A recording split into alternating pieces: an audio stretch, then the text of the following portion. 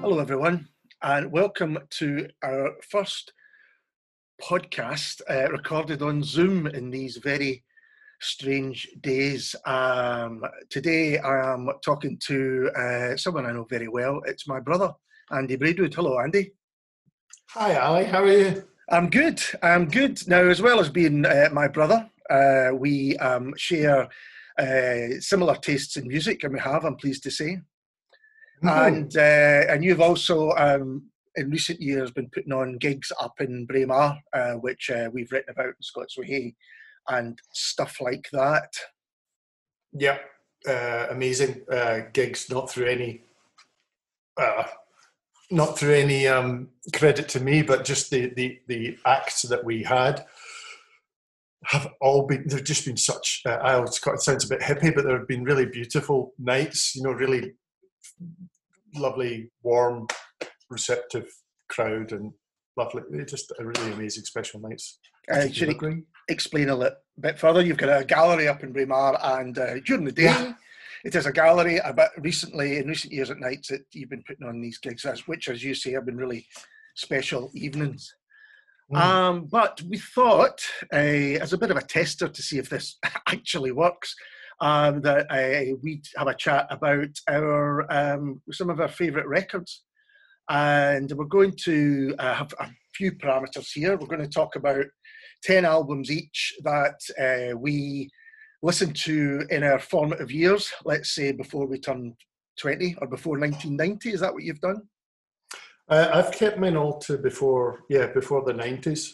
Well, it's before the 90s for me because that's when I did turn 20. So same type of thing. We've kept them all Scottish, I believe. I certainly have. Yeah, tenuously, yeah. Yep, I've got a few tenuous ones. I've got one very tenuous one. And absolutely. And we're just going to, and they are for me, they're the ones that I genuinely played at the time. In fact, I've even got them sitting here. It's not a case of, later on when I was listening to a lot more music, I was getting into Alex Harvey Band and Rosillos and various other people that I didn't listen to in my teens. So I thought we would stick to the records that meant the most to us at the time. Yes, so, it's quite revealing, really. I've had to be quite honest because they were the ones that I was listening to at the time. It's not. Oh no, absolutely. Me too. We could have.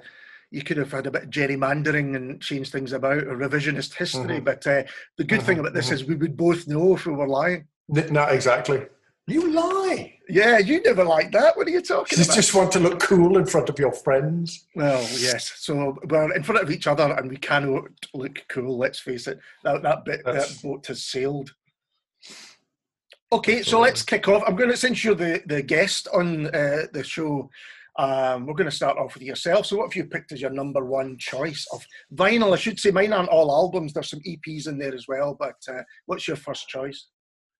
Well, my first choice for me was my most, maybe it's not to anyone else but me, but my most obvious choice. The thing that came to mind for me was the Sonic Flower Groove by Primal Scream, the first Primal Scream album. And there was some brilliant singles before that. And I think that one, can you see that? Yes, we can see it. That's Imperial, isn't it? Yeah, that's Imperial, which I managed to get quite recently in Aberdeen. So I was dead chuffed about that. But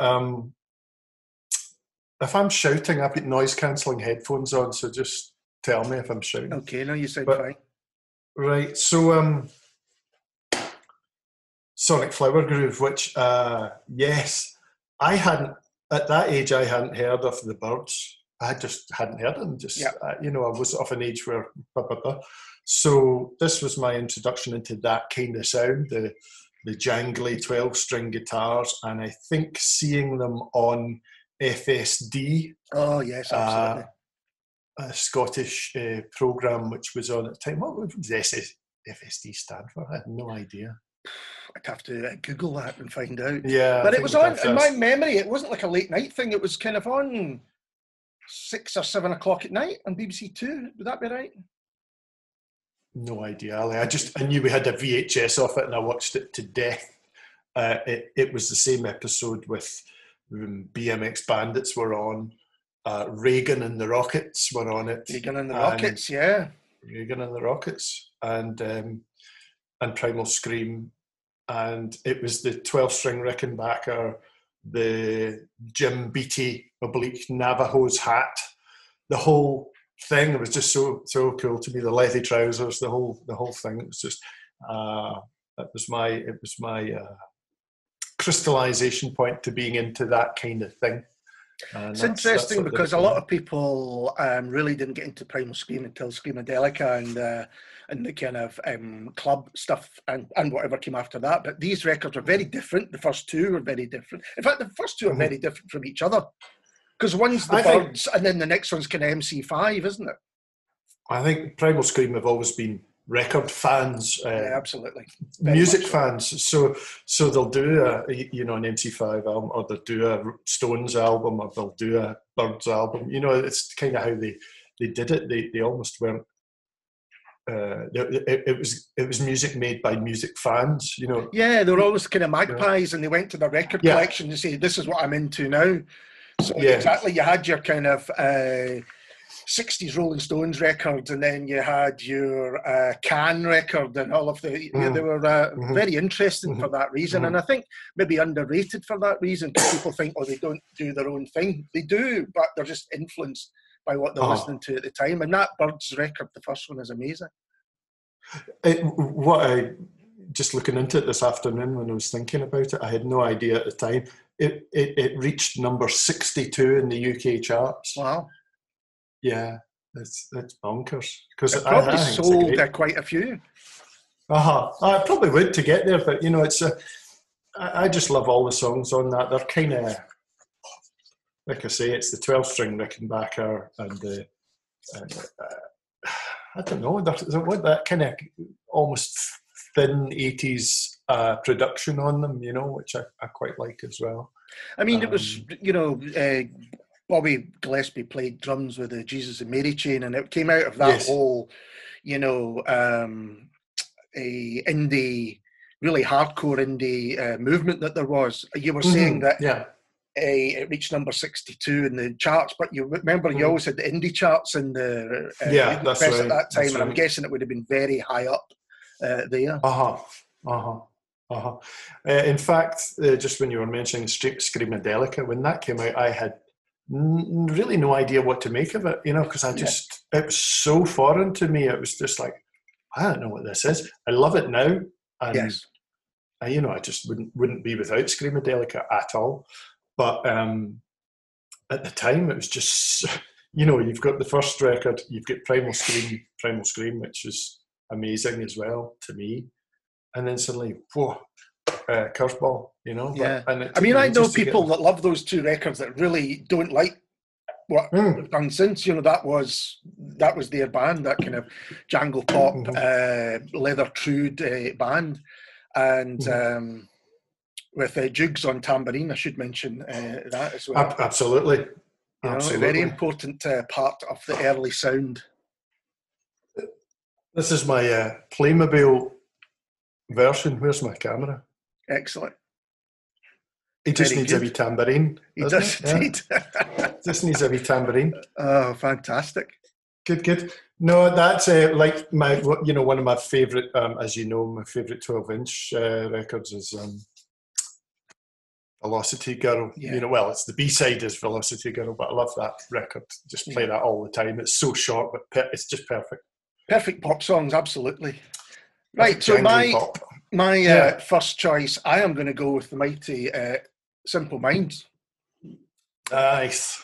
And Sister Feelings Call, which I think officially is their fifth album, although it came out roughly about the same time as Sons and Fascination. Simple Minds are a much maligned band, and in some cases rightly so. If anyone was aware of their work, got into them roughly about, Belfast Child, Mandela Day, Big Stadium Rock, they were kind of the worst aspect of that at that time. It seemed, that charity pop movement that there was going on. But if you go to their early albums, going right back to the late 70s, which were almost taking European electronica and doing their own thing with it. They're amazing records, absolutely incredible records. And this, I think, was the first one that I sort of got into. And I think it's the one where they start to move towards that bigger sound, the New Gold Dream, 81, 82, 83, 84 in brackets. And then Sparkle in the Rain, and then getting bigger and bigger and bigger until it almost kind of imploded in on itself, unfortunately. And they weren't the only band to do that, I have to say, but they did it in some style. I kind of lost. I usually give a band maybe one album too much if I really like them. I think I gave them Once Upon a Time and thought, okay, they're still good. But actually, looking back now, New Gold Dream was maybe the last time they were really at the top of their game. I bought Street Fighting Years. Well, I don't think I did. I think that was Belfast Child, wasn't it? And the Street Fighting Years really, itself. Really sort of bombastic. Like you say, it was all conscious, politically led and so forth. They just banged up the production on it way too much. Because when you listen to these early albums like Sister Feeling's Call and Empires and Dance, which has got the brilliant I Travel on it, and then you've got Love Song. These are amazing songs, which are actually very fragile and for guys from like Kilmarnock and Tory Glen to be making this music was exceptional. Just quite incredible. Is Derek Forbes playing the bass on that one? I believe Derek Forbes was playing the bass on that one, because you've got the song The American, which I think is where I first heard them, probably on the radio, on Radio Clyde or Radio Scotland or whatever, was the song The American, which has got the fantastic bass line in it. Yeah. And this is a very important record to me, and I think I remember it well. Probably for me, Simple Minds at the height of their powers. Personally, they would go on to big hits and stuff like that and sell out much bigger places. But this is when they were at their most interesting, and just before they went into the proper pop phase. The beret with the badge on it and the tight trousers. Yeah, a lot of blues-on action going on. There's a lot of blues, nice blouse. And very, he looked a bit like a Shakespearean actor. Yeah. He should have had a skull in his hand at one point, Jim Kerr. God bless him. I've seen Simple Minds live many times, and cracking frontman Jim Kerr. It's superb. You can't knock it, really. No, but you could knock some of it. But no, it was much of its time. And they changed as a lot of other bands did when they became huge. So, number 2 for you, Andy, what have we got? I'm just going to choose another one at random. I've got my list of 10 here, but they're not in any order. And I'm sorry if it goes... I don't know if we double up, because we haven't spoken about this. No, we could do. That would be interesting. I will say Hats by the Blue Nile, the second album. Now, before you get onto it, most people that know me know that Hats is my all-time favourite record. I've banged about on it in other places enough, and I've written about it.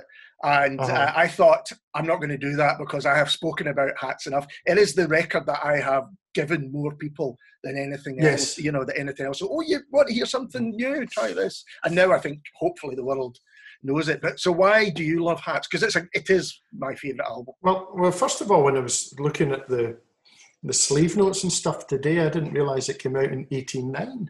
89. I thought it was I don't know why I thought that, and I thought it was the first record. I don't know why I thought that either. Just because I just love the sound of it. It is. Surely Walk Across. Did you not know Walk Across the Rooftops was the first one? I didn't know that. Okay. No, I didn't know that. But this one, because you had it maybe, and then it was actually a person we know quite well, Gavin T. Sent me a Radio Plum mixtape or mix CD. Yeah. And it had this was the opening. Over the Hillside was the opening tune on this mixtape, and it just stayed with me. That sound. I don't know whether it's a Lindrum or whatever it is. It's this very, very stripped back sound, very atmospheric. and it's just one of those albums that you just like to exist in that space for. Yeah. However long it is, 38 minutes and 26 seconds. It says here. It's a work of art from beginning to end, no doubt about it. Yeah. And it's just one of those things you just like to.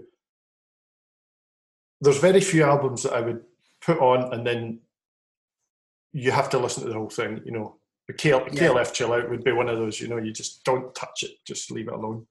That's one of those albums for me.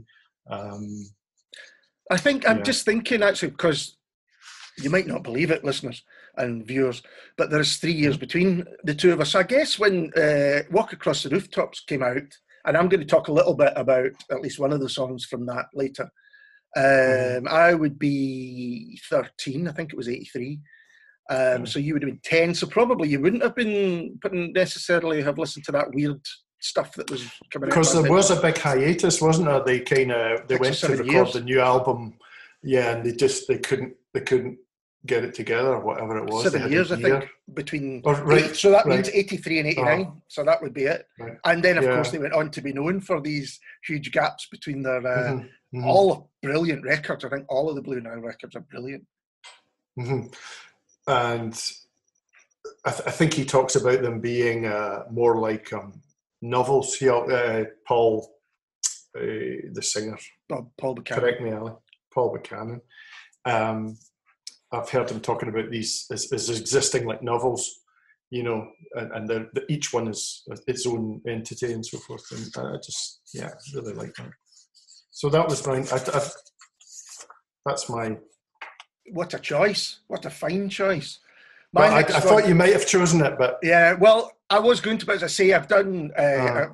Last year, I was on Postcards from the Underground Radio show, and I spoke to Gary and Mark about hats and raved about it. And anytime anyone has me on a show, I usually do it. So I thought since I'm on my own, I would allow someone else to talk about it. Nice cool. Coughing in the sleeve up there. I enjoyed that. I've been watching the public information films. So next up for me, Sulk by the Associates. Nice, yes, very nice. Yeah. So again, a bit like the American. We've spoken about this before. Radio was a big part in us growing up. How we took music in. You know, the radio was always on. Either we listened to it ourselves or in the kitchen or whatever.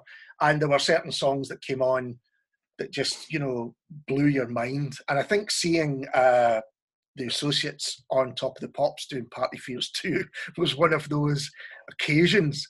And then you learnt they were from Dundee. And, you know, it's one thing saying, Simple Minds are from the south side of Glasgow, but for me, to hear this noise and these guys, Alan Rankin and, of course, Billy Mackenzie, playing this bizarre art pop, really, was incredible. And, you know, you had people dressed as in Chinese robes and all sorts of things going on. And his voice, of course. Was that the one he had they had like a captain's hat on or something, like an airline captain's hat? There is a bit where he's dressed as an airline pilot. Yeah. I mean, he's an incredibly good-looking man as well. I mean, they both were. But, you know, he seemed so delighted to be where he was, you know. That's right, yeah. Of course, he would be miming. We know he would be miming at Top of the Pops, but he just seemed so delighted just to be doing this. As always, like, this is the best joke I could ever play on anyone. And Sulk, so after listening to Party Fears 2, I went out and got a Sulk, which was their second album, I believe. I think The Affectionate Punch was the first one. And it's just full of great songs like Club Country. And I think I'm right in saying it was the Melody Maker album of the year in 82 or 83. I should have looked that up beforehand. But it was, you know, that's how big an album it was in terms of critically. People just adored this record and adored the Associates. And again, a bit like Sister Feeling Skull with Simple Minds, I don't think they ever quite got as great again as they did with Sulk, but a terrific record to check out. You know, any pop music fan should do that. We're only a couple of albums in, Andy, so let's crack on with your number 3. Crack on. My number 3 would be Days in Europa by the Skids. Oh, classic. It's the first Skids record I ever bought, and I bought the one with the black cover, if you know the album, and there's a couple sitting at a table, because there was a controversial cover with the Aryan, the Olympic.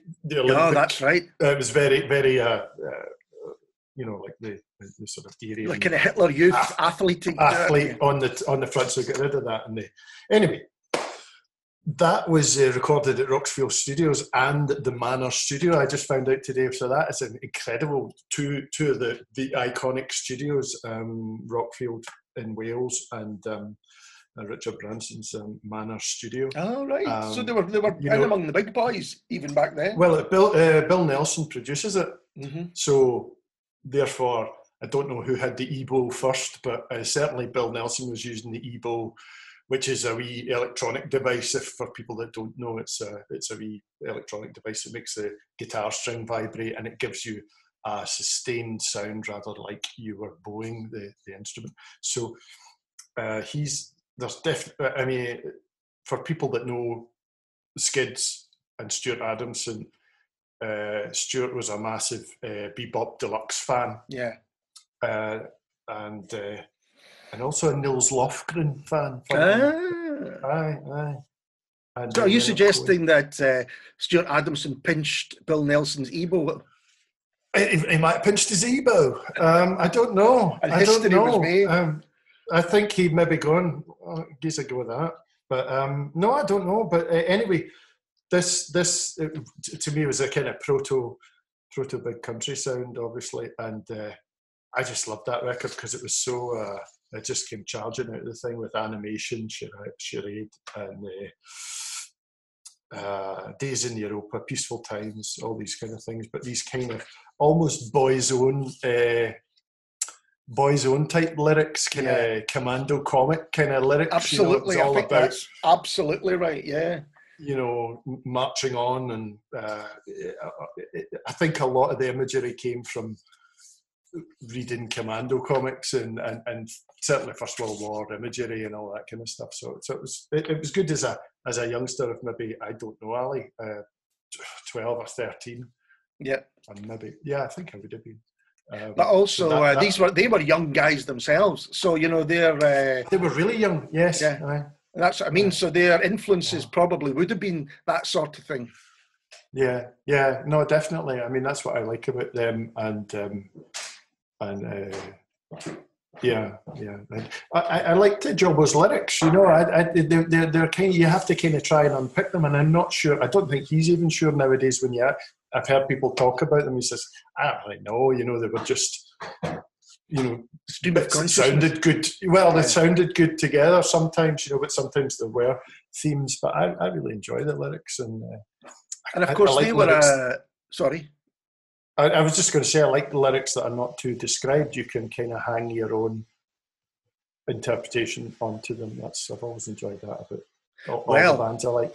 That leads very nicely into my next band. So Skids from Dunfermline. And the nice thing is here is that we're moving around the country.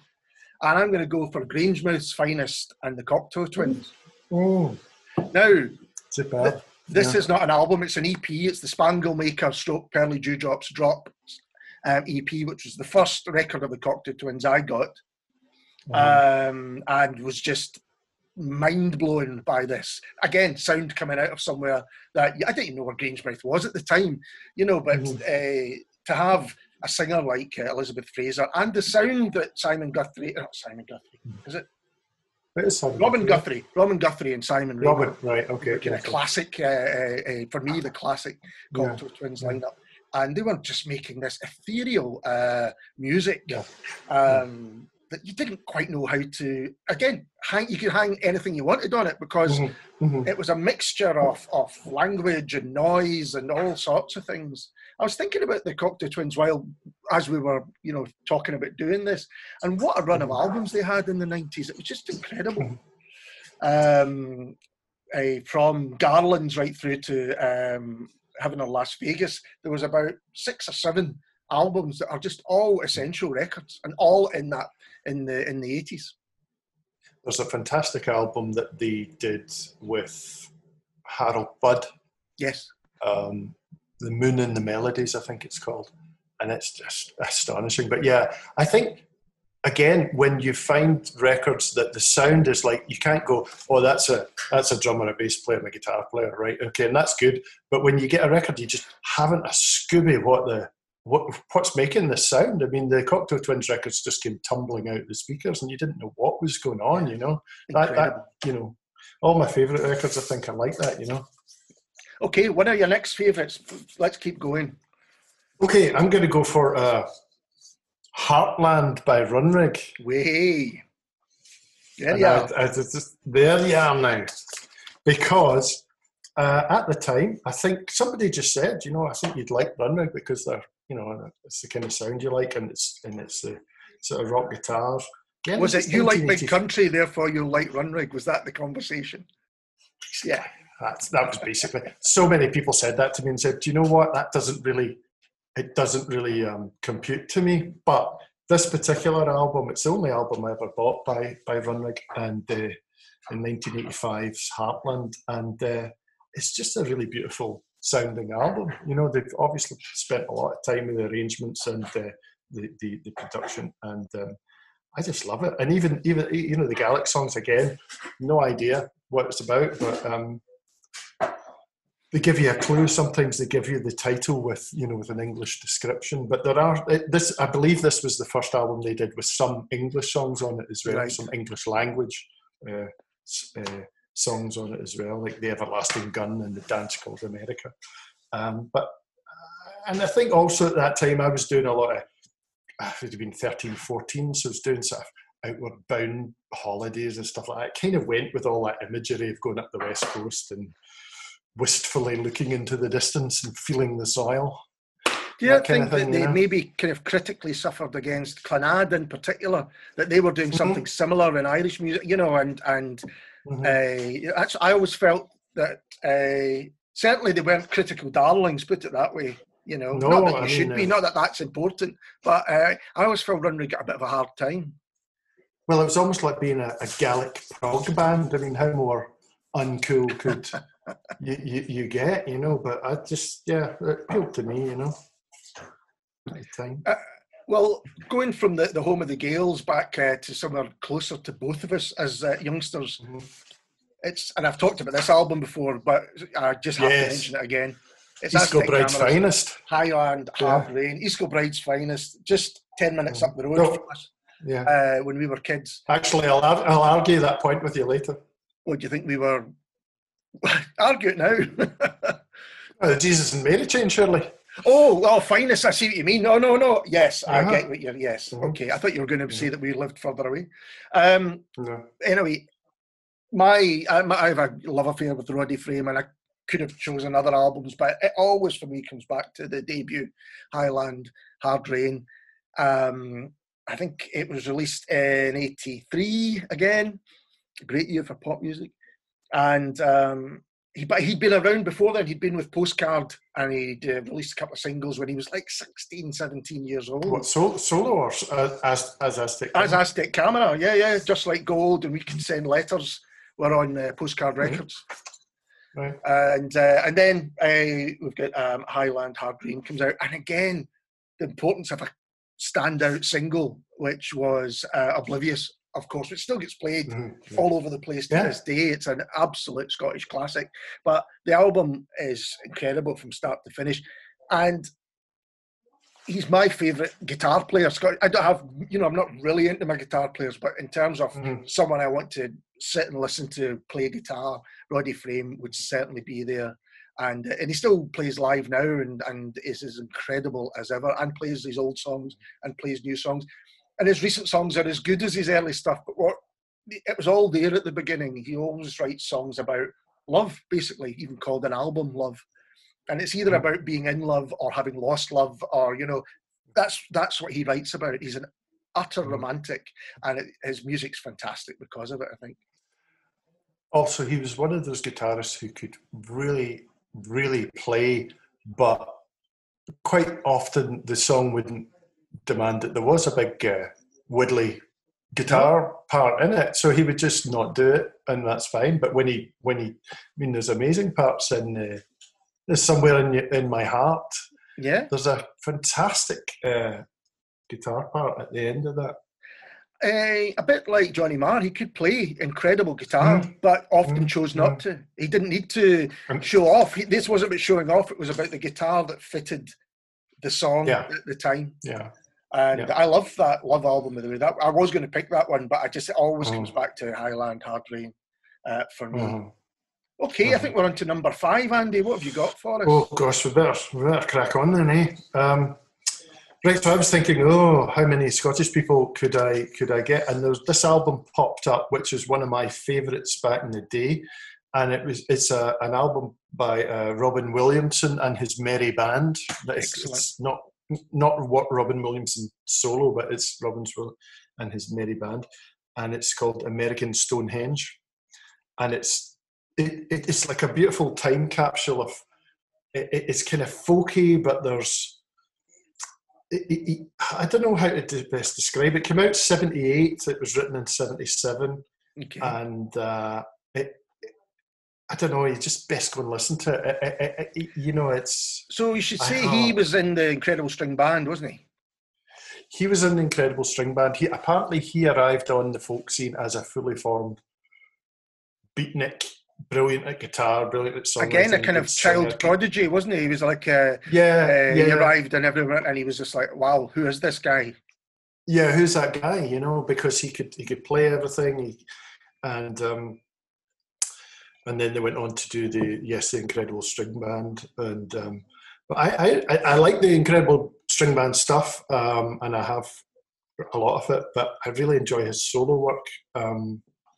And the work with his Merry Band, who are Sylvia Woods and Chris Caswell and Jerry McMillan. They were in very important musicians because they, in turn, eventually, because during the 80s, folk music, as far as I was aware, wasn't doing much in Scotland anyway. It was really sidelined. But these musicians, their music endured and then went on to influence like Trembling Bells and Ali Roberts and many of this. And now, of course, Scottish folk music and UK folk music is just incredible and doing amazing things. And it's all in there. It's all going back to a lot of that stuff that was happening in the 70s. And these guys were hanging about with, the poets and the writers and the comedians even of the day. If you go to Connolly and all that lot, Yeah. Also, all this stuff got re-editioned on CD, sort of late 80s, early 90s. So there was a whole new audience. They stuck on different covers, obviously, just keep them more up to date. And the music is timeless. When you listen to it, you think there's a couple of ones that are slightly funk influenced, and that sounds a bit odd, but it's enjoyable. Sort of funky folk, if you will. Funk fusion, man. And but this one was recorded in California, and it is very Californian. Was it? Okay, that's interesting. Yeah. No, it's a beautiful thing. It came out. Well, there's a re-release in 2006, as recently as that. But at that point, I was buying up all his stuff because I couldn't get enough of it at the time. Yeah. But Scottish, introduced. I was just saying it was all the guys at Peacock Printmakers in Aberdeen that introduced me to Robin Williamson and all that, because they were all playing it, and I thought, what is this? I'd never heard of it, which introduced me to John Renbourn and Bert Jansch and all these people. So that was an education in more ways than one.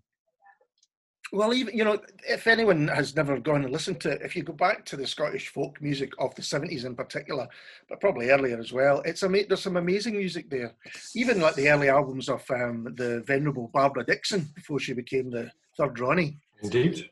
Are fantastic. An amazing singer, and it's really worth checking out. And you can hear what she's recently gone back to her folk roots. Yeah, she's a great singer. Yeah. Okay, a band we've already mentioned for me, and I've mentioned many times, but it's the Blue Nile, but it's the 12-inch of Tinseltown in the Rain. Yes, indeed. So, which is on Walk Across the Rooftops album. But this, again, Importance of Radio, I first heard on Tom Ferry's show. I can remember hearing it for the first time on the radio, Tom Ferry's Radio Scotland show between 10 and midnight, and just going, what the hell is this? This is incredible. And it just made an immediate connection with me as a song that I almost knew at that time I'm going to carry this for the rest of my life. It was incredible. It wasn't like anything I'd ever heard before. If I was still harbouring feelings towards kind of the metaler side of life, they went, because I went, no, this is the stuff I want to listen to. This is incredible. And then not long after, I went out and got the album. But yeah, so Tinseltown in the Rain, you know, and Hey, There's a Red Car in the Fountain. It's an iconic song for anyone who knows it. And still I play it regularly as much as I can. But so this was my first introduction to the Blue Nile, my favourite band. Yeah. Hat's my favourite album, but this is where it all started for me. It was Tom Ferry on a weekday night. And I believe that Lynn Electronics put up the money they wanted, because their sound gear is like some of the top sound gear ever, they wanted to record this almost as a test record to show how good their gear was. I believe that's where the financing I think that might be a little bit mythologized. Right. Having read the Alan Brown biography on it, I think it's not quite as simple as that, but it's a good story. It's a great story that's, you know, we need a record that's going to make our hi-fi equipment sound as good as possible. What have you got? Well, we've got these songs. And because they're crystal clear. Yeah. I mean, the production and everything on them is quite astonishing. Okay, let's go into the second half of our choices. What you got next? Right. Back in Black. Hey! The Young Brothers. Yeah, because the Young Brothers are Scottish, aren't they? Yes, they are. And there's not, you know, if you need explained why Back in Black is one of my favourite records, there's just not a bad song on it. It's the ultimate car album, you know, stick it on and off you go. Well, I mean, AC/DC was certainly one of my first bands that I thought they are my band. They were just quite an incredible sound. And, you know, you could, if you wanted to use labels, yes, they're heavy metal, but it's just rock and roll and just really loud. And if you see any of the live footage from that time, quite an astonishing band. Yeah.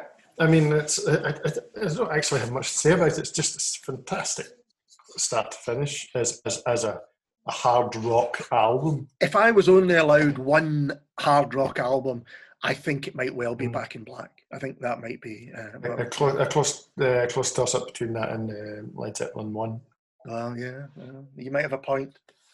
Okay, well, this is which is what I get a little bit, not controversial. A little bit pushing the envelope for what we're calling Scottish, but it's Talking Heads, right? And it stopped making sense. Right. Yeah. So of course, David Byrne was born in Dumbarton. I believe so. Know that. And Tina Weymouth is from Faithfully. No, she's not. I'm joking. I didn't know that, Clearly joking about that. Touche. But this I got when it came out. I think I got it for Christmas and played it and just thought it was incredible. It was pretty much my introduction to Talking Heads. I'd heard a couple of tracks, but this was the one that I absolutely fell in love with the band. And again, and I just thought, they belong to be, you know, people, if you don't like this record, I might not like you, that sort of thing. And then you had Jonathan Demme's film that came along with it, which had the band all coming on stage and David Byrne's huge suit. But it was all about the songs, and the songs are amazing. And I think it's my favourite live album.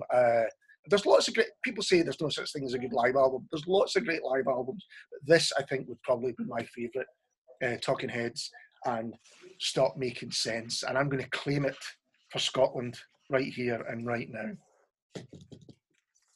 Okay, Andy, on to your next. Well, here's one for you. Oh, you're fantastic. Oh, Right. that's made me And smile. yeah, well, I know there's records that they brought out earlier that were probably more of a more popular and more synth based and all that, but this one for me was the one that I listened to the most, and it's lots of. So, for those only listening to the podcast, what is it? Oh, I sorry for people in audio. Yeah. I'm waving at the screen here. Eurythmics Revenge Yeah. on vinyl, and I I think thought this. that's when their songs were getting better and better, the actual songs themselves. Well, you had Thorn in My Side and Missionary Man and all that kind of stuff. And some of the slower songs I really liked. I think I was getting hormonal or something like that by that point in my life. So I liked all the kind of slow love songs on that one, and the kind of yearning that's on it as well. So I liked that a lot. I played it a lot. I had it on cassette. I've only just bought that quite recently, and yeah, belter. Has that got You Have Placed a Chill in My Heart on it? I don't think it does. Oh, it doesn't. That's one of my favourites. But yeah, maybe the one after that, to be honest. But I do think that's when, although a lot of people prefer their kind of early ones, this was when things were. It was a bit like the Simple Minds stuff earlier on. They were getting bigger and bigger and bigger. Production on this is pretty big, and yeah. Like I say, the slow kind of ballady love songs I really like them on that. Okay, brings a tear to my eye. It's me. Well, this brings a tear to my eye. This is the Mighty Waterboys, and this is The Sea. I think the classic, for me, the classic lineup of the Waterboys, although they've been through many lineups of Mike Scott, Anthony Thistlethwaite, and Carol Wallinger, who went in to do World Party. The Waterboys, when they started, they had this idea of the big music. They even had an EP called The Big Music, and I think it influenced Simple Minds and influenced U2 as well. Some might say not for the better, but this idea that there was more to music than just in a studio, that there was connections. We know Mike Scott is a bit of a hippie, and after This Is the Sea, would go on to do Fisherman's Blues and the kind of raggle-taggle gypsy phase of his career. But the three albums for me that are the favourites are The Waterboys, the debut, Pagan Place, incredible record, second one, and then this was the end of that kind of cycle, if you like, and This Is the Sea. And with just stunning songs on it, like Old England and This Is the Sea, and songs that actually do get me quite emotional listening to them. They did back then, and they still do now. And I think Mike Scott is an incredible songwriter. But those three musicians are stunning. But were you ever a Waterboys fan? No, I missed it at the time. I've since went back and listened to them. Yeah. But I missed it, Ali. I mean, I've stayed a fan of Waterboys, and in fact, I was thinking about when I first saw them live, and how about this for a lineup? It would have been one of the big Simple Minds concerts in '86 at Ibrox, and it was In Tune Ure, Hip Sway, the Waterboys, the Cult, and then Simple Minds headlining. Wow, what a night! Yeah, what I remember is that there was loads of Cult fans who all left before Simple Minds came on because they didn't really want to hear Simple Minds. But yeah. The Waterboys. Cool. If you only had one Waterboys record to get, I would say get This Is the Sea. Okay, let's crack on, Andy. We're doing good. Okay. Sunshine Superman, the very best of Donovan. Brilliant. I mean, again, an underrated musician, I think. I mean, famously bangs on about teaching John Lennon how to play the claw. If you ever see that, I've missed that. But I met him, and he signed my book. I went to see him live, and when he signed my book, he seemed a very, very lovely guy. And that, for me, when I was just about to leave school, I thought I was into Donovan. I didn't know Dylan at all. I didn't get Dylan, but until later. But Donovan was my guy going up to art school. I thought that was I loved the kind of the surreal nature of the songs. Also the kind of whimsical, whimsy. Do we say whimsy? Yeah, that kind of thing. And and I still listen to it quite regularly. I've got the best of Donovan tucked in under where I'm sitting just now, actually. Yeah. I only found out recently that Jennifer Juniper was written about Jennifer Boyd, who was the sister to Pattie Boyd, who had Layla and something, and various songs written about her. So wow. Yeah, that's a little bit of triv. I'll tell you something else. Our mutual friend Colin Johnson once met Donovan. Yes. He was when Colin worked in the casino. He went to serve a table, and sitting sitting at the table was Donovan, Sean Ryder, and Jim Watt. I think this is right. If I made this up, he'll. And what a strange table of people. But it turned out that Sean Ryder, I think, was briefly engaged. I don't think married. Engaged to Donovan's daughter. There was a thing. That's correct. Yeah. And so I don't know why Jim Watt was there, but anyway, that's always stuck in my mind about a strange table of people to go over to.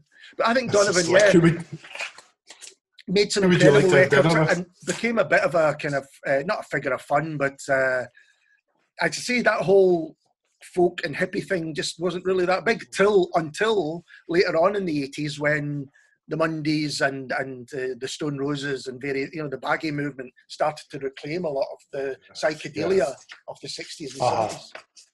And then Nick Drake and all that kind of came in. But it was very, very easy to kind of lampoon that kind of stuff because it was so like hurdy-gurdy man and Mellow Yellow and stuff. And it was really easy to take the pee out of it. But it's cracking stuff. And Triv again, Jimmy Page plays on a lot of, he was the gun for hire on a lot of those Donovan records. He was very well connected, no doubt.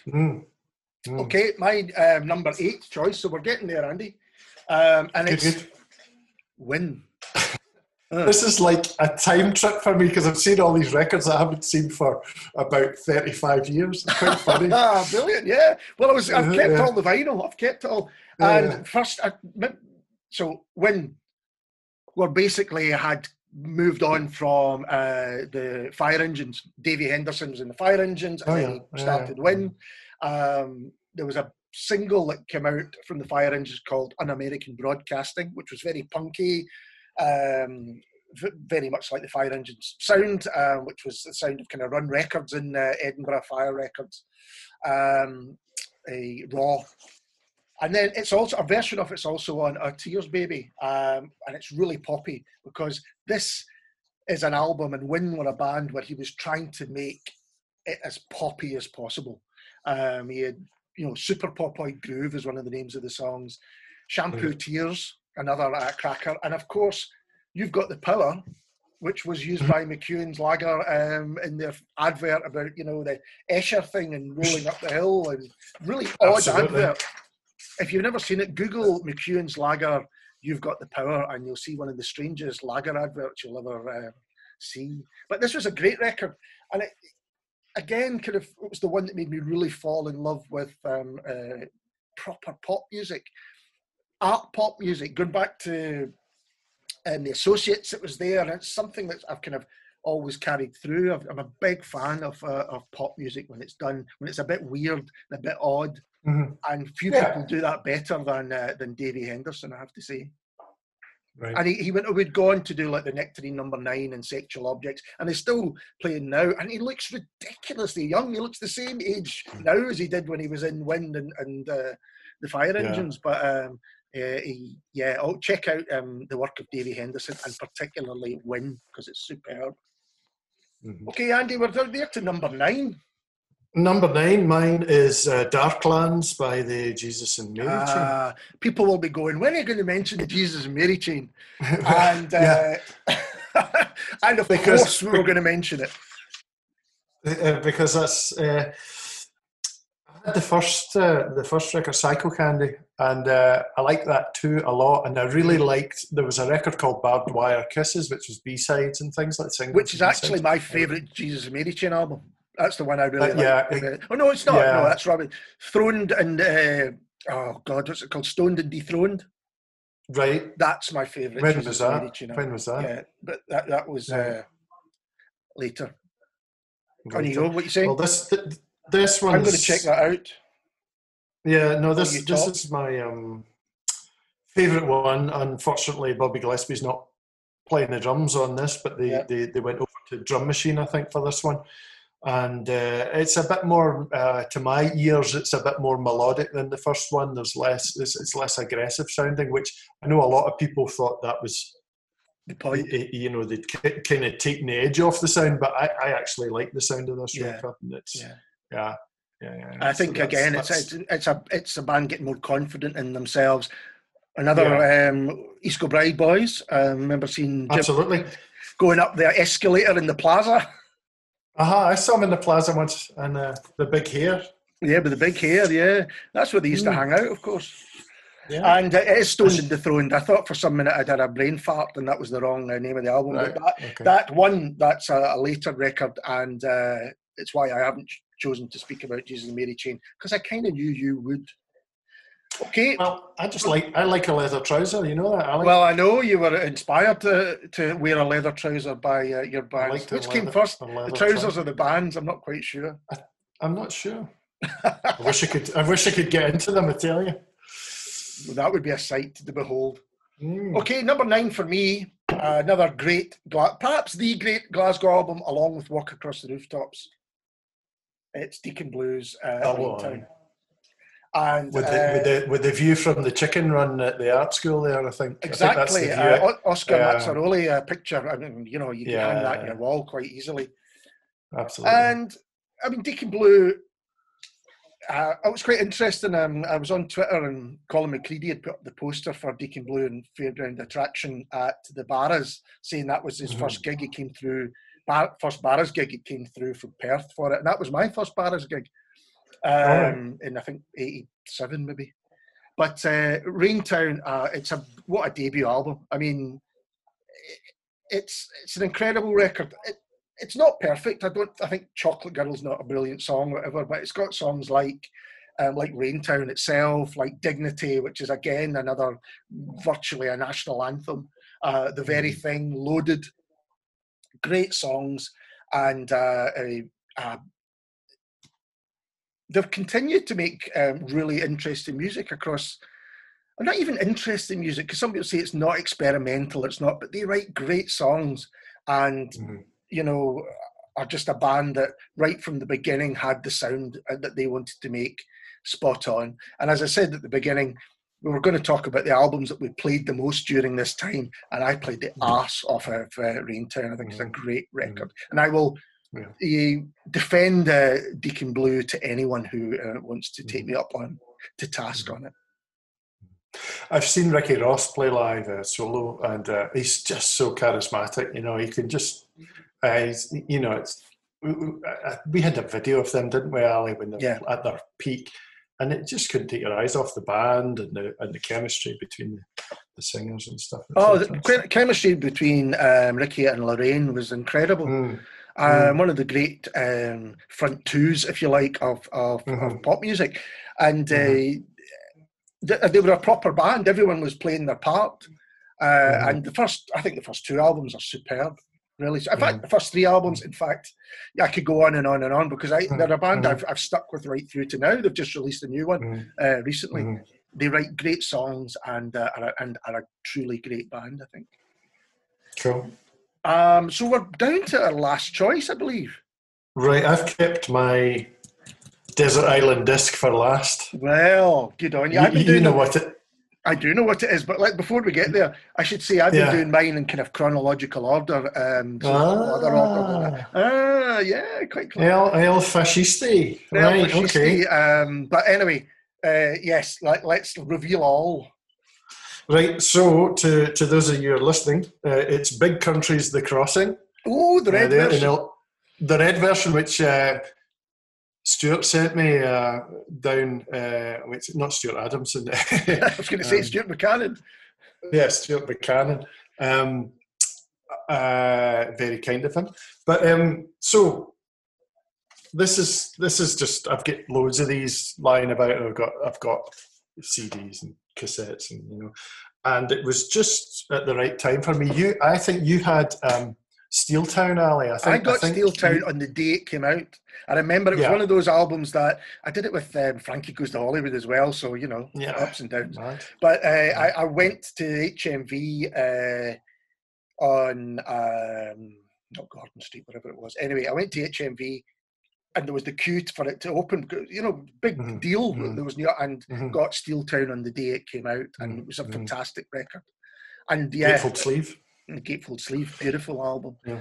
But the Crossing. But anyway, probably. Yeah. Well, I would say that in amongst the big country podcasters and so forth, who are all kind of pals now, I suppose.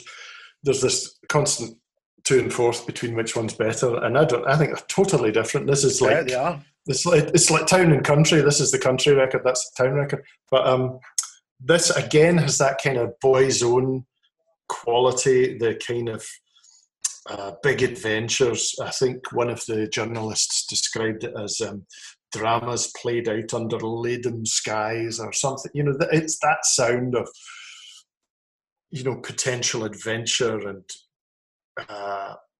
this kind of boys' own imagery, which I loved. And I thought I would get sick of this. And I've gone through times where I've put it aside for a while, but I've never recently. I can play this. I play it several times a week at least, and still enjoy it. And the guitar sounds are just incredible. The drumming, Mark Brzezicki's drumming, or Mark Brzezicki, his drumming is incredible on it. Tony Bartlett's bass playing is incredible on it. They were both prog. They came out the prog circuit, and they were both Guns for Hire. The original Big Country had a different lineup, and then they got Mark and Tony in with Bruce Watson on rhythm guitar. Just very much a four-legged table, Yeah. It Which didn't is the best quite work. Yeah. Well, that's right. Oh, no. You could have a three-legged table, couldn't you? You could. But what a live band as well. I mean, if you think it would go back to our teenage cassette tapes, watching the live footage of them playing the Barrowlands was incredible. Well, I would watch those things before I went to school just to get me in the zone before I went to school. I didn't really enjoy the school, but that's not true. But you know what I mean? It would get you ready to go out and do your thing. So, yeah, I mean, they meant so much to me at the right time. So that's, that again, a band that I would just, I'd fight you. Fight you if you say you didn't like them. Yeah, exactly.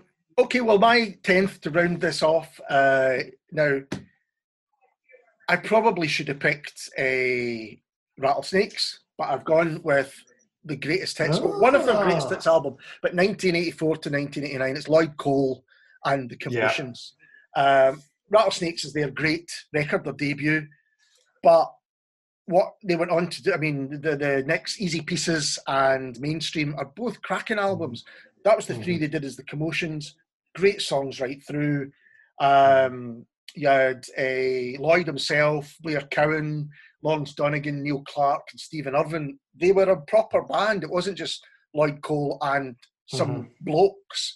The Commotions were a proper band. But Lloyd Cole, for me, was probably my favourite songwriter of the 80s.